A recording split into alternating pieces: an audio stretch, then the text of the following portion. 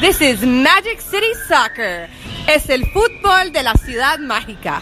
This is Magic City Soccer. Este es el fútbol de la ciudad mágica de Miami. This is Magic City Soccer. Let's go, Miami FC. Woo-hoo! This is Magic City Soccer. This is Magic City Soccer. Vamos, Miami. This is Magic City Soccer. This is Magic City Soccer, bitches. Este es el fútbol de la ciudad mágica de Miami. This is Magic City Soccer. This is Magic City Soccer, your home for everything you need to know about soccer in Miami-Dade County. Hello, soccer fans in South Florida and beyond, and welcome to our show as always. I'm happy to welcome Drew Hausman on the podcast tonight. How you doing, Drew? Oh, how the mighty have fallen in multiple ways. Yes, there are a lot of moves going on. I feel like every week I say there's a lot to talk about. But God, there's a lot to talk about this week in soccer, especially down here and especially in the United States. So we will get to all of that, but I'm theming this episode, and this is our fraternity, sorority episode because it's Delta, Delta, Delta. We're talking all about the San Francisco Deltas. We had a game on Wednesday, we had a game on the weekend, and now we have a very juicy fall season matchup between these two teams. Likely that one of the two teams will wind up with the NASL fall season title. So let's take you back. We're currently recording on Wednesday, October 12th. I like to date stamp it, the podcast, frequently, and I don't know why. But anyway, a week before... We have so many people going through our archives and just listening to like weeks in one day. This is true. You need to know where you stand. So exactly 1 week ago, as we are talking, we were watching the second half of a rescheduled game between Miami FC and the San Francisco Deltas. And it was rescheduled because of weather, and it didn't do all that much good because it still rained and blew wind like a hurricane for about 15 minutes during that game. Yeah. It was really, really interesting. It was a 1-1 draw. No, wait, I'm sorry. No, you're correct. Yes, I'm correct. I was about to mix up the two games. It was a 1-1 draw, and it was kind of an uninspired game. Yeah, it started off quickly, but then as the rain picked up and everything else, I think everybody just kind of got set into place and gave up a bit. We got to see my main man, Vincenzo Ranella, come back, and I think this is his first start in the second half. I think it's his first start, maybe his second.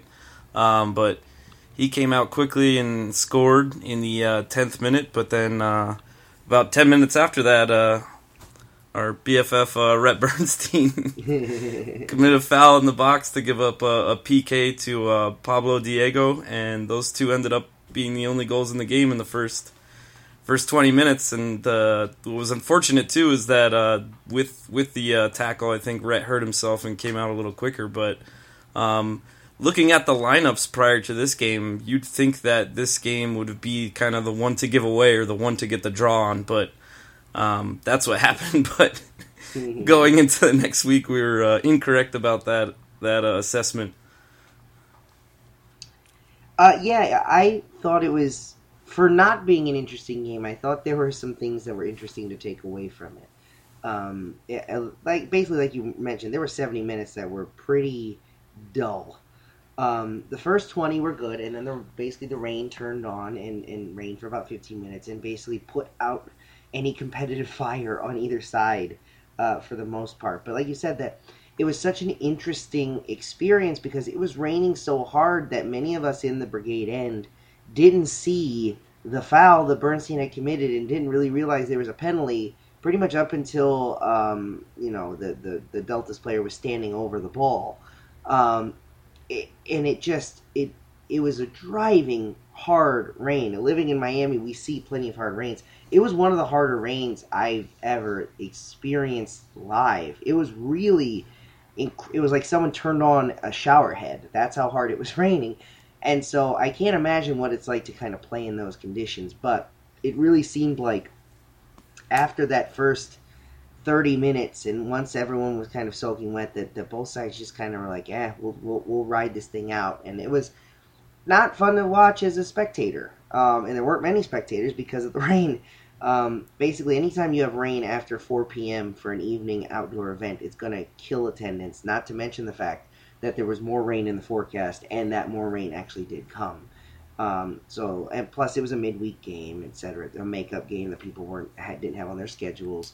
all those other factors, which led to the Day Brigade having a pretty outsized impact on the noise in the stadium, and being able to roam around a little bit. Yeah, we definitely, after the rain and after the half, we kind of observed the empty stadium, and notoriously we don't score on the Brigade end, so we decided to switch sides, hopped on over to the beer garden, and, kind of was hoping that our luck would change around going to the opposite side. It did not happen in the end, but the switch was fun. It was fun seeing it from the other side. Kind of got some rowdy, intoxicated people involved with the Brigade a little, so it was a good change of pace from the normal brigading end. But unfortunately, the result, draw. Yeah, it was. I really enjoyed being over there, and we talked about it a little bit. I feel like being on that side is a little bit more conducive to the atmosphere that Day Brigade is going to want to bring to the game. It's a little bit more compact. It's a little bit more kind of, it brings everyone together. It doesn't really let you stretch out. And when you're trying to make noise, it's kind of beneficial. Not that you want people to be uncomfortable, but you kind of want people together. And so it was interesting. So, like we said, that game was 1-1. Kind of a meh game. But you were hoping that on Saturday, a team would come out and take care of business and basically clinch the overall title. But again, a lackluster performance, and this time a loss. Yeah, and this going into the weekend's game, once the roster lineups were announced, Rhett Bernstein was missing because of injury, but without him, it all pretty much seemed like a normal lineup, minus Mike LaHood, who didn't start on his own Kuzi promotional day. Yes. But that's the game where, Poku started that one. You had Ryan, Dylan Maris, Lambrugi started, so it seemed like a more typical, like we were taking this game more seriously than the other, but at the end of the day, it didn't end up reflecting on the score. Just all around, I think, outperformed by the Deltas. The caveman, Thomas Heinerman, I think that's his name. I'll just call him the caveman from here on out, but he netted 2 that night, and there were 2 other opportunities where it was almost a one-on-one scenario with Vega. Both he ended up missing. One he kind of got dragged down, looked like he was milking for a penalty, but man, he really shined on that Saturday game against us, and it ended up showing. They're now tied with us in the league standings for the fall, and that's why they can come into Miami and draw 1-1 and then win 3-0 on the next game. So they're showing they're nothing to play with.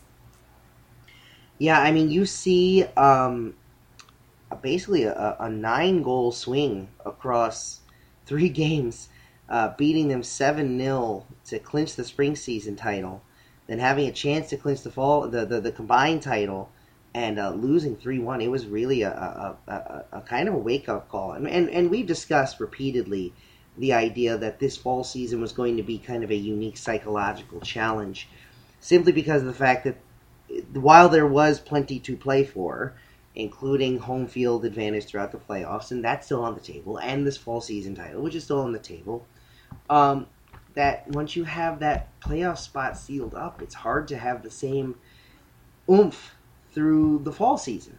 And so I think that we're seeing some of that at the player level, at the managerial level, and the front office level, that I don't want to say that they're comfortable with a loss, but at the same time I feel like they are trying, both on the field and off the field, they have their eyes on different prizes. And ultimately the prizes that we probably should be focusing on, which is overall performance for the Soccer Bowl and for the semifinal in the Soccer Bowl, potentially, and the health of the team and the club going forward. Yeah, and the other thing was with those first 2 Deltas games in the spring season is they got red carded in both of them. So this is the full first 2 times we've faced the Deltas without them going down a man. So it's kind of frustrating to see after those first 2 initial games. We had a little aid there. I mean, even without the Reds, it looked like we beat them, but hats off to them, though, because they're first year club and they're doing this well. Where if you look at where kind of Miami was sitting at last year, around this time was right when we kind of started picking up our win streak and figuring out how to win games. So it seems like they're definitely progressing as the year goes, but just an amazing first year start for the Deltas. For sure. Yeah, that was they are a step ahead of the game. They will absolutely be making a push to make the playoffs and have as good a chance as pretty much anyone besides Miami, who've already clinched. But they're in the thick of it, and yeah, they should be commended because they could wind up winning the fall season. It's entirely possible. So let's talk about this fall season now. These two games that again, going into them, we thought it might be a bit of a coronation, but now we look back. Miami FC still need points in order to clinch the combined title, and are tied for points for the fall title and actually trailing goal differential because of these two games. It's a 6-point swing and a 2-goal swing in the direction of San Francisco Deltas, and now we legitimately have a fall season chase for the title. So get motivated, Miami. Yeah, I mean, it's going to be a dogfight. Yeah, the interesting, well, I guess our next game, our away game, is going to be against Indy at home.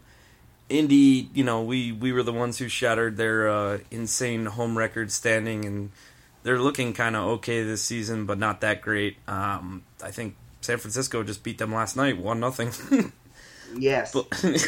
But yeah, so, I mean, well, Indy, I think they was in San Francisco, so hopefully they're a little road lag, but then we have the greatest gift of all where we play Edmonton back-to-back, so, there should be some points, I'm guessing 6 along those two games, so hopefully we don't screw that up, and we're lucky to play the kind of punching bag of the league so close to the playoffs. But the other thing is, too, there is still that other canceled San Francisco game that hasn't been rescheduled yet, so yes. That could end up being kind of like the big playoff push for either team, or a clinching game, or it could end up just not happening. But I guess everybody kind of has to keep that in the back of their mind, that there is still this last mysterious, unscheduled TBD San Francisco game lurking in the distance. Yeah, it's still not. We've heard some possibilities as to when that game might be played, but again, there are still factors at play that may not render it necessary, and it may just wind up getting wiped off the regular season schedule. But it's, again, being in this position where Miami FC is, it's strange because you want to win everything, and we were I was at Tuesday night. I was at a season ticket renewal event that I shared a video clip from and some images from. It was very nice at Shula Steak 2 in Miami Lakes, I believe it is. A great event, an opportunity to meet with Johnny Barajo, Rhett Bernstein, Michael Hood, Sean Flynn, the team's CEO, was out there, and Bruce Silverman, of course, doing a great job emceeing. And there was a big emphasis on the part of Bruce to really hammer home, we want 3 titles. We want, we want spring, fall combined before we head into the playoffs, before this team heads into the playoffs.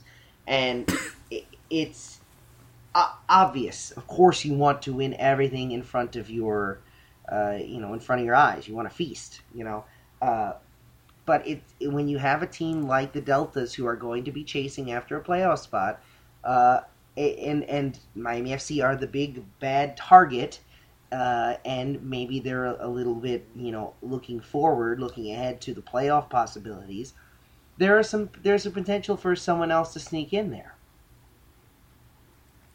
Yeah, and the Cosmos are kind of lurking. I think the other one is North Carolina. So, these are teams that I guess historically we haven't matched up the best against, but it's achievable for us. So it's going to be a good stretch going into the end of the year. We only have one regular season home game left, and I think it's October 28th. So luckily we already clinched the first playoff spot. So it's gonna be a fun rest of the year. Just completely random, I'll throw this out here. Did you see the Deltas promotion for their last home game? I don't think so. What is it? It's $5 tickets, and they said they're going to give away all their remaining merchandise to the fans that show up at 3 p.m. And I think it's a 5 p.m. start, which Wow, is really? kind of it's kind of gotten everybody like, does that mean they're folding? Like, why would you dump all your merchandise at the last game? You know, it's kind of Right. kind of an Yeah, like interesting everything must go promotional feel. tactic. Yeah, I mean, I'm fascinated by that team because we had talked about them before they took the field this year, and really kind of admired the way that they were trying to build something. They really appear to have a kind of appropriate vision for second division soccer and how it should work. And it feels like they've just kind of like they're not in sync. It's not clicking the way you feel it should be. When they went to go build it, they found out their concrete was actually dried up bird crap. Yeah. It's all crackers. So yeah, it's very that team intrigues me because I feel like they should be doing better. I love San Francisco. It's one of my favorite cities. It's not Miami. I love Kezar Stadium, just as a venue, kind of the historical significance of it. And yeah, it's a team in San Francisco proper, whereas all the other professional teams in that area, really, it's all a hike to get to where even talking about, the 49ers play in Santa Clara, which is like an hour away. The Raiders play in Oakland. Golden State plays in Oakland. The only team professionally really in San Francisco is the Giants. And so it seemed like a real opportunity to capture a market that wasn't being fully served, even though I know, San Jose is not that far away and all that, but I hope that's not the case. I hope that they're trying to get the word out and trying to basically say, take the message out with you as you go during the off season and evangelize, but I don't know. And you have the mighty NPSL San Francisco Seals. Ah, yes, of course. What's interesting is my sister kind of is getting into soccer a little, and she lives in San Francisco, and she went to a Deltas game, and then she went to a Quakes game afterwards, and once she went to the Quakes game, I don't think she's returned to a Deltas game, but the Quakes have the new what is it called, AIA Stadium or whatever, that's super nice. Yeah, Savaya, I think. But it's actually cheaper. The Deltas tickets start at $20, I think, and she said for $15 you can go to a Quakes game. So for $5 less, you can go see a Division I game in a nicer stadium. It is a little bit of a hike, but they need to figure that out quick. Yeah, that's tricky. It seems like they really want to be. By the way, this has now become a San Francisco Deltas podcast. Yeah, I was about to say. But I mean, we did. Shouts out to all our Bay Area listeners. Yes, we really know our audience. It does seem like they're really trying to be very transparent about this is what we need to do to make it work. This is what we have in mind to make it work, and I appreciate that. But I do hope it works because for the benefit of the NASL, which we know has its own unique challenges, for the benefit of soccer in San Francisco, for San Francisco in general, I hope it works. Coming back to our side of the country. Like I said, the event Tuesday night, I do want to mention that briefly, was for season ticket renewals. And so it's always a good time to renew your season tickets if you're looking forward to next year. I do want to mention the promotion. I believe they still have going. So I believe the discount is gone for early renewal, but I believe if you renew your season tickets before November 5th, or I'm sure it's probably like November 1st or something. But they're a complimentary ticket to the playoff semifinal, which is on November 5th. So go ahead and call the Miami FC office if you're interested in that. Tell them Magic City Soccer sent you.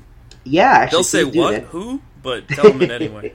Yeah, they'll be like, "Oh, never mind, goodbye." But yeah, it was really great to kind of be out mingling with the team. The guys are fantastic. Some really thoughtful answers. Michael Hood, the video I posted on Magic City Soccer on Twitter, that's at Magic City Soccer, was him talking about representing Sierra Leone at the national team level and kind of bringing that experience back to Miami FC. Brett Bernstein talked about scoring a goal against Atlanta, which of course Bruce was happy to relive because it was his favorite call of all time. Mazel tov, Red Bernstein. Mazel tov! And Johnny Bravo kind of talking about the experience of playing for and living in Miami. We have a couple video clips that they're going to wind up being posted to the website, which is magiccity.soccer. So you want to check that out, and some pictures that were shared on Twitter. All in all, it was a good time. Lee Eifens, everyone's favorite Welshman, was out there. Caron Jose, other members of the Day Brigade were out there, which is really exciting. So that was good times had by all. One of the things that was discussed out there on Tuesday is actually something not related to Miami FC, and I think now's a good time to transition because it is NASL related, and it is South Florida related, but it's not Miami FC related. There is an NASL match scheduled for Wednesday of next week in South Florida, featuring not Miami FC. It's actually featuring Puerto Rico FC and the New York Cosmos. It's a rescheduled home game for Puerto Rico FC. Obviously, they've been dealing with the effects of Hurricane Maria and the after effects of the storm, and they've been forced to reschedule and say that. So they are going to play at least one game at Central Broward Regional Park, the old famous cricket stadium that we referenced last year, the old home, the former home of the deceased Fort Lauderdale Strikers. And so that's happening. And so I want to talk about that for a bit because myself, I'm going. Drew is planning on going. I believe Omar is planning on going. Lee is planning on going. A number of members of Dade Brigade are planning to go and basically represent as a supporters group for Puerto Rico FC for two reasons. One, For it's not the New charitable York. thing. Yeah. For one, it's the charitable thing to do because they're going through a tragedy and we're trying to help them out. But number two, F the New York Cosmos. That's the way that works. So we will be going out there on Wednesday. Drew, what do you think about that? Oh, man, I already messed up my speech. I was going to say, NASL returns to Broward. Broward. No, it's great. I mean, it sucks they have to reschedule, but it's great they didn't have to forfeit or, come to any kind of crazy decision, play a bunch of away games. So at least they're finding neutral sites or other places that they can call home. If you could make it out there, I would say please do so. I think tickets start at $10, and they're giving 50% of all ticket sales to Carmelo Anthony's Puerto Rico Relief Charity. So if you can come out and help, it would be greatly appreciated. A bunch of Dade Brigade guys are going out there. Magic City will be in the house. I think a bunch of the Flight 19 guys will probably end up there because it's NASL soccer in Broward. So should be a good time. We can cheer for our, I think, podcast favorite, Giuseppe Gentile. Hopefully to score a hat trick against the Cosmos. So, it's kind of an interesting experience, too, seeing a game maybe an hour away from our stadium with two teams that don't normally play there in a league game, and, it's a Puerto Rico home game, so it'll be an interesting matchup. I think it's going to be a really good time. I'll tell you right now, and I'm kind of dropping this on Drew's head because, again, we do know pre-production, but I think we're going to try to do a live podcast out there Wednesday from Central Broward if we can arrange some sort of data or internet thing, if only it's from my phone on Facebook Live, and then we pull that audio. But I know Lee's in, and if Drew's able to get out there and Omar's able to get out there, we might do a quad pod. But yeah, I think it's a really good opportunity for the Dade Brigade, for Miami-Dade County, to kind of represent and, again, do something good. Sports is ultimately, at its core, meant to bring people together. And sometimes we bring those people together in order to yell at one another and say awful, terrible things to one another. But at its best, it gives us this opportunity in order to kind of work together and provide support for people going through a really difficult situation. And it's something that, especially here in South Florida, we can sympathize with the fear of a Category 5 hurricane coming through and basically destroying everything you know and love.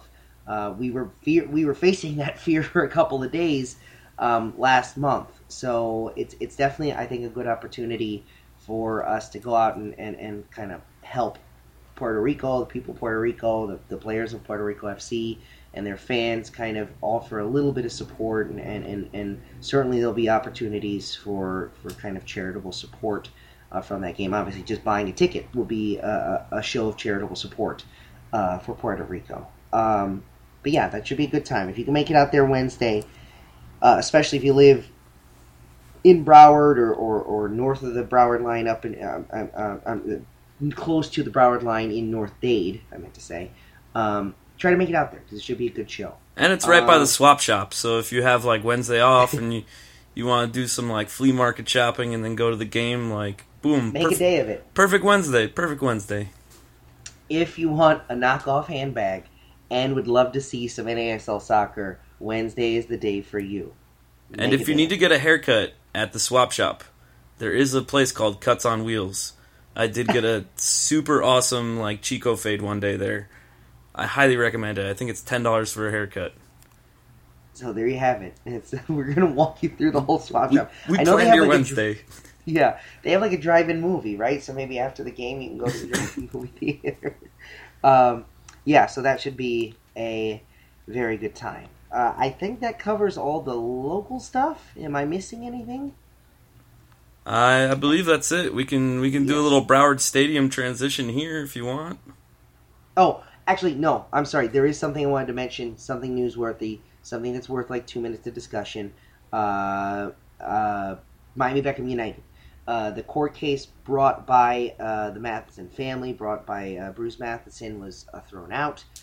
This is a big win for Miami Beckham United. It would appear that this plan can now move forward until the next unbelievable hurdle pops up and somehow it slows everything down again.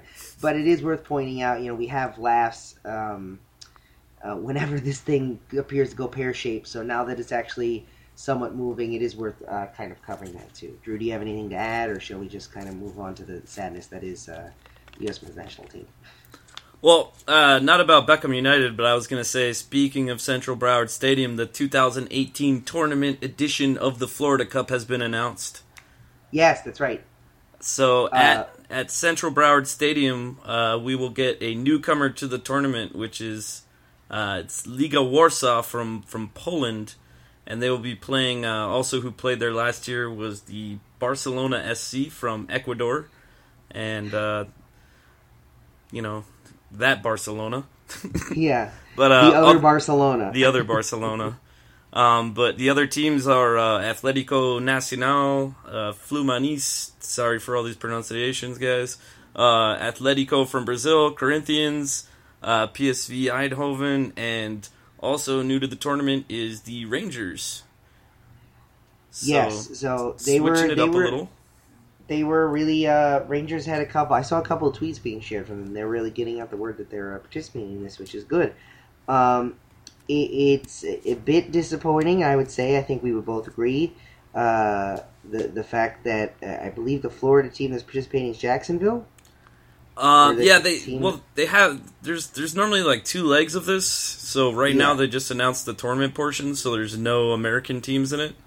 Right. But I believe there was word of Jacksonville being in the friendly version, and I'm assuming that Tampa's in it because Tampa's pretty much has been consistently in this tournament for 3 years. So I'm going to guess those two are going to play a little part in the friendly kind of 3-game round-robin thing they have.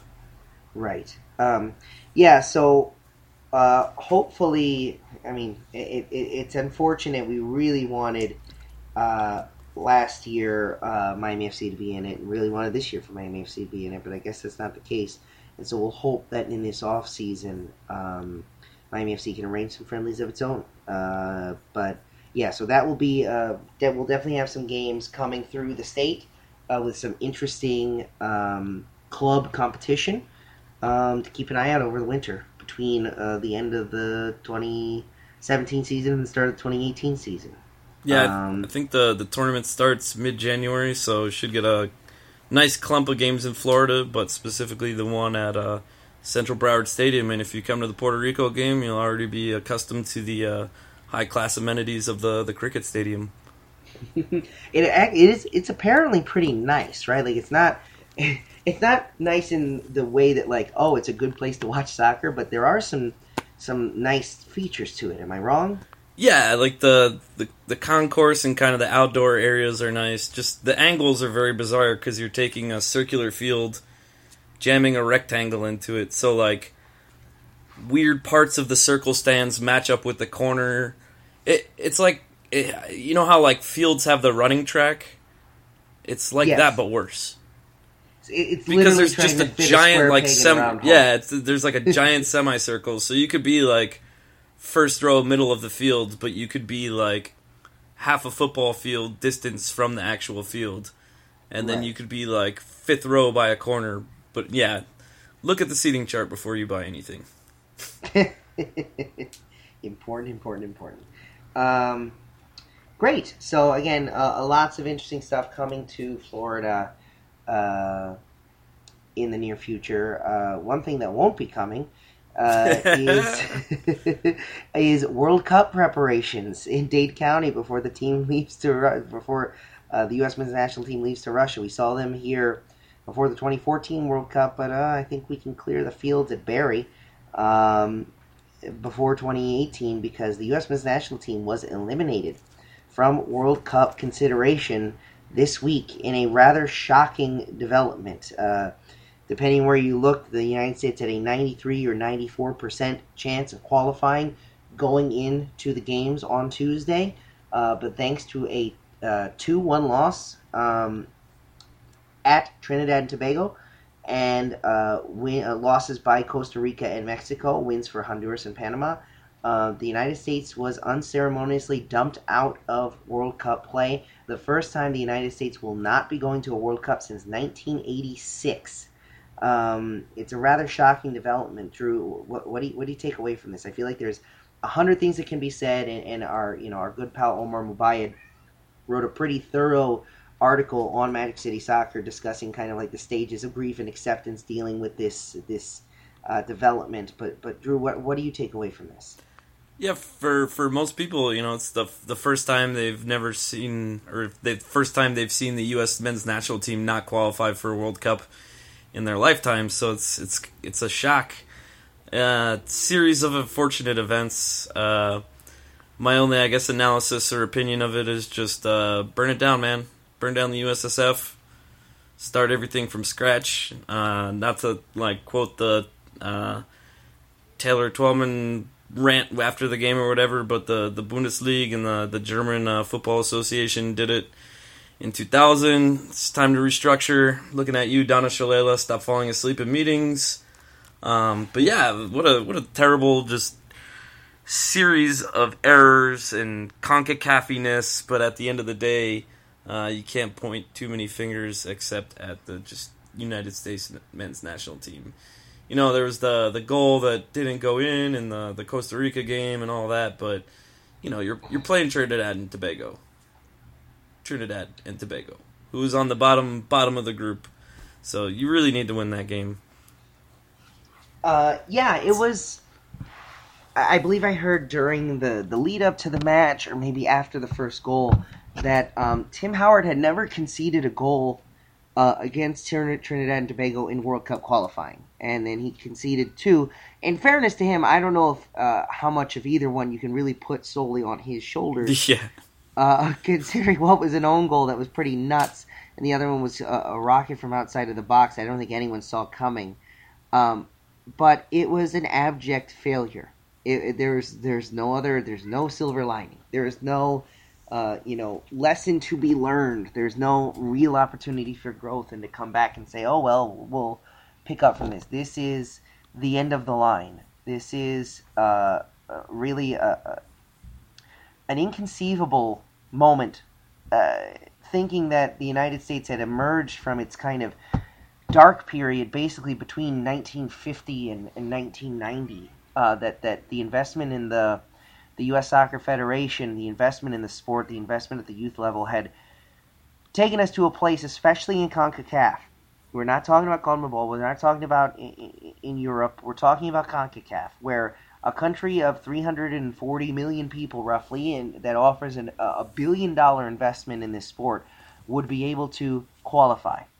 That's really what we had been asking for. And ultimately, I think that may be part of the reason why we're here is because we're just happy to be there, largely as a country. Even the diehard supporters. I am a member of American Outlaws. I'm a big fan of the U.S. men's national team. I go and watch my matches. I go and watch the matches from home if I can't go. I follow the team closely, but there is way too much on, I think, everyone's part, for the most part, of just getting there is good enough. That we're not Germany, we're not Spain, and we're not, but where are we going and what are we doing to try to get there? And that seems to be a question that has a million answers, and people don't really know exactly how to get there. But in the meantime, we're happy with our round of 16 appearance and then getting knocked out by Belgium. And that's not enough. It should never be enough. The only goal should be to win. And if we're not winning, we're losing. And it sounds very like, oh, American, you're arrogant, you expect to win. But the whole reason why you play matches is to win. And if you're not winning, you need to try to figure out ways to get to the point where you're winning. And when we play, a Germany, when we play, and even in friendlies, we expect to lose. We think we're going to lose. Why? And obviously there are some bigger reasons structurally that we're not developing talent compared to, say, Germany or whatever. But why? Well, what problems are there? And there's been a big exploration of a lot of the problems leading up to that in the last couple of days. And it's not like no one has ever considered the problems with pay to play or the over reliance on kind of protecting the MLS versus helping the overall federation. Those things have been discussed aplenty. But I think finally those discussions are getting into the mainstream, and we're not just content with Bruce Arenaing, grinding out a 1-0 win, getting out of the group stage, and then tipping our hats and walking off. Yeah, and you're talking about the excuses, and even going into this Trinidad game, like there was the pitch complaining, and I get it, it's a crappy pitch, but welcome to CONCACAF, welcome to Trinidad Tobago. The U.S. isn't playing on the greatest fields either at times, but then the whole statements about Europe qualifications and stuff. It just seemed like going into that game they were setting themselves up for a loss, or they weren't going in with a confidence. There's this kind of weird kind of excuses being made going into that game that just kind of doesn't set up the right mentality. But they're the USA, they can hang out with Paraguay, Chile, Netherlands, and Wales in the summer, sit back and watch. Yeah. Not terrible company. Yeah, no, it wasn't like we were, we weren't the only, there are better teams than us that also didn't qualify, but looking at CONCACAF, definitely no excuses there. The interesting thing will be, I guess, would be the next Gold Cup, because, some of these guys clearly are too old to make the roster or be ripe ages for the next World Cup. Like, what are you going to do with Dempsey, Altidore, Bradley? The real question going forward is, are those guys even going to make the Gold Cup squads, or do you just really have to focus on youth players and getting the next men ready? And I feel like that's sort of what happened the last Gold Cup when Klinsmann was there, because the pressure was on so much to win. You're dragging out Ja Rastafari, Kyle Beckerman, who at the time I think was 36, but he had no business being on this World Cup roster and didn't make it. But then Beasley out there, there's just a bunch of older talent where the young guys weren't really getting pushed up. So that's gonna be the big picture going ahead, is how they're going to adjust the current roster they have and who they're going to bring up and where are they going to find these guys. But a lot of time thinking over the summer. Yeah, and it's really not good. I feel like I feel like I want to say something more profound, but I don't know what to say. It's not good. We haven't qualified for the last two Olympics. Our under-20s failed to qualify for a World Cup in 2013. The under-17s failed to qualify in 2013. There's just this hollowing out that appears to have taken place, and it's so strange because I had this conversation with Lee on Tuesday night. I'm so used to watching U.S. soccer, and U.S. soccer being about doing more with less, where you have players that are not the most skilled, not the most talented, but play together well, that the pieces get put together well.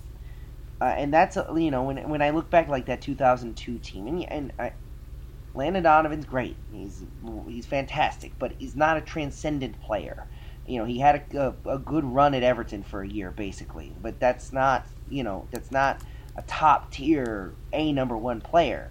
And even Clint Dempsey, who's arguably the most productive American player we've ever seen.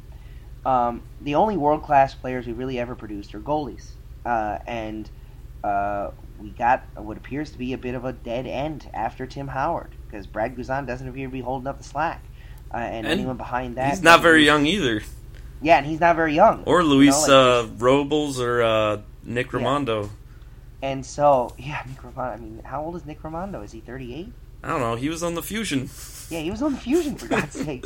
That was 15 years ago. He was playing for an MLS team 15 years ago. With Kyle Beckerman. But see, that's the thing is, I feel like there are these young players that do actually have skill and talent. That, I mean, putting aside Christian Pulisic, who is his own thing, he is the player you want. He is the player that you've been waiting for. But there's this weird where there are no players between like 20 and 30, really, that you're like, wow, this guy's great. Like, what a great bridge. Like, where's the bridge? The bridge was to from old Landon Donovan to old Clint Dempsey. There's no next person to pick up the baton that's even close. It's Pulisic. It's a difference of 12 years.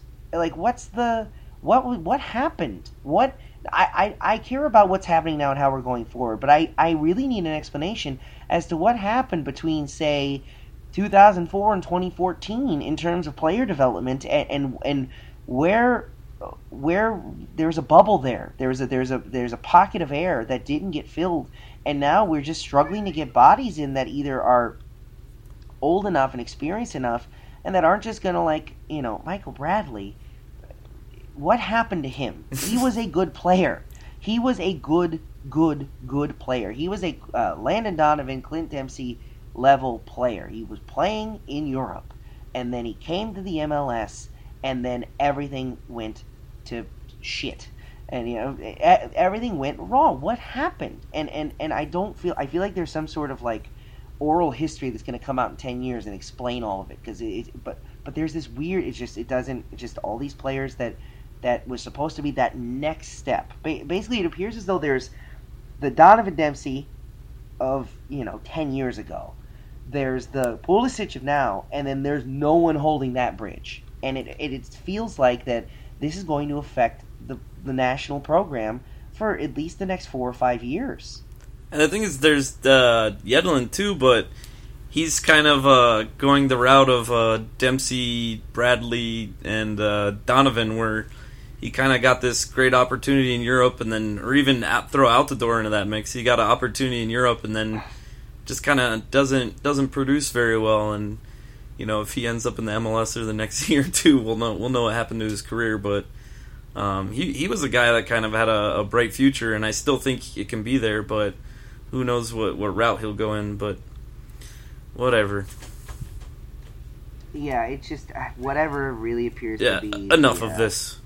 It's unfortunate, and it's bad for the growth of soccer in this country. And I know there are people who are deconstructionists who just want to kind of watch the world burn in order to rebuild from the ashes. And I understand that, I guess. And there are some benefits, I think, that may come to our part of the discussion, which is the club level and the second and third division level. I think there are potentially some benefits to be reaped from that, but you can't be happy about your national team, which had qualified for every World Cup since 1990, failing to qualify. There's just nothing good from it. It's unfortunate, and it's bad, and it's bad, it's bad.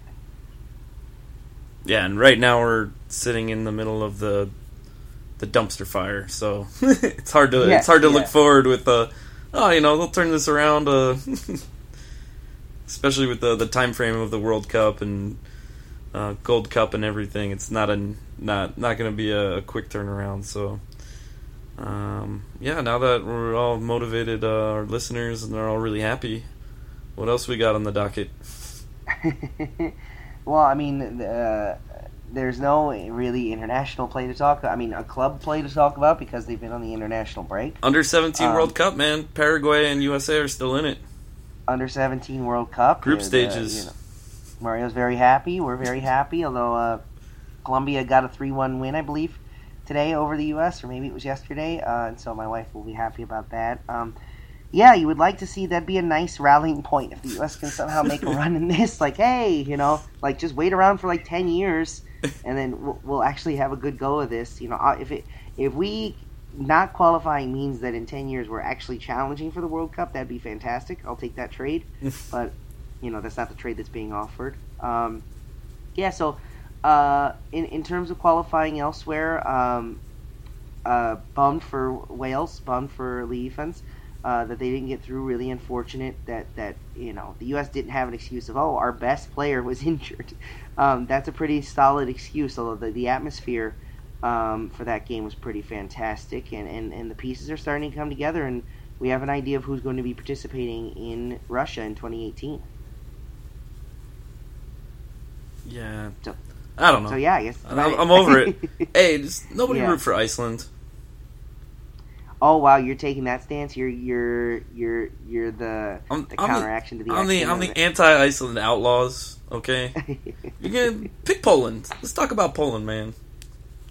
Or Colombia. I'm happy to root for Colombia. Poland's fun. I would be happy to see Poland make a run. Yeah, man. There's a bunch of goofy guys, man. You got Szczesny, greatest goalkeeper in the tournament.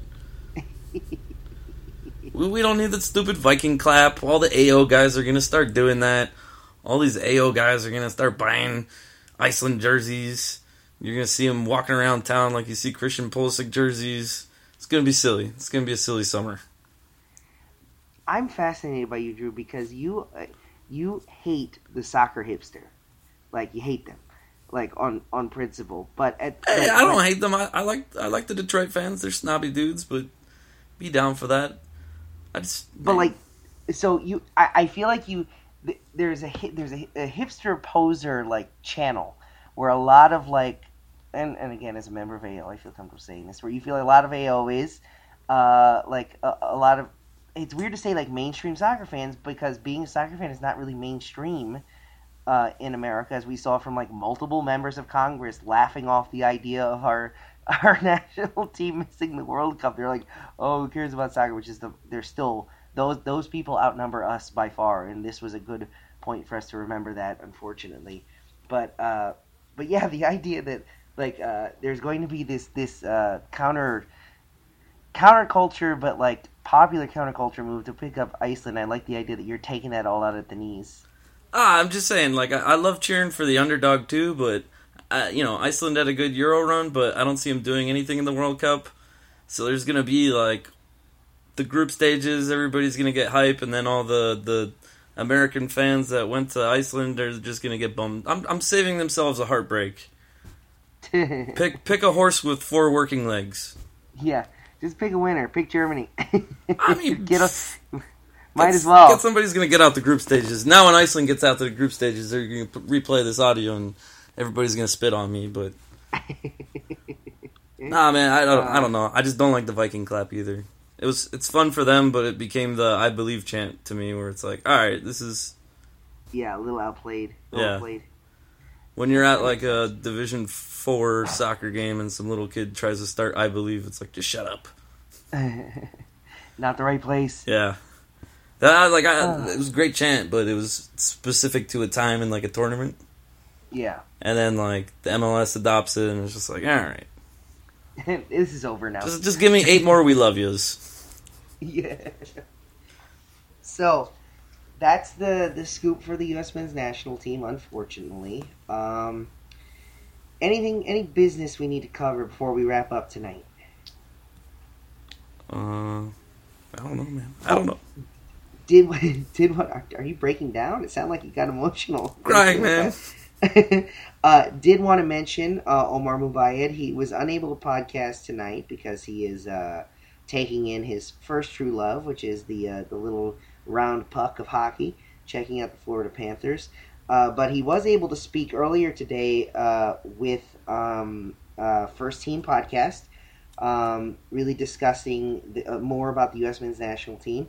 So you can check them out at First Team Pod. It's a New York Cosmos supporter podcast. So if they're listening to us and thinking like, oh, Omar came on our show, we'll listen to theirs. Sorry about the whole Left the Cosmos thing, but Cosmos, that's the policy. You guys know who you are. You know what you signed up for.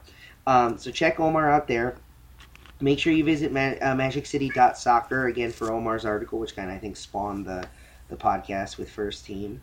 And yeah, make sure we got a watch party coming up, right? Sunday? Or Saturday? What day is it? I'm losing my mind. Saturday at 3 p.m. 3, right? Yes, that's at Fido?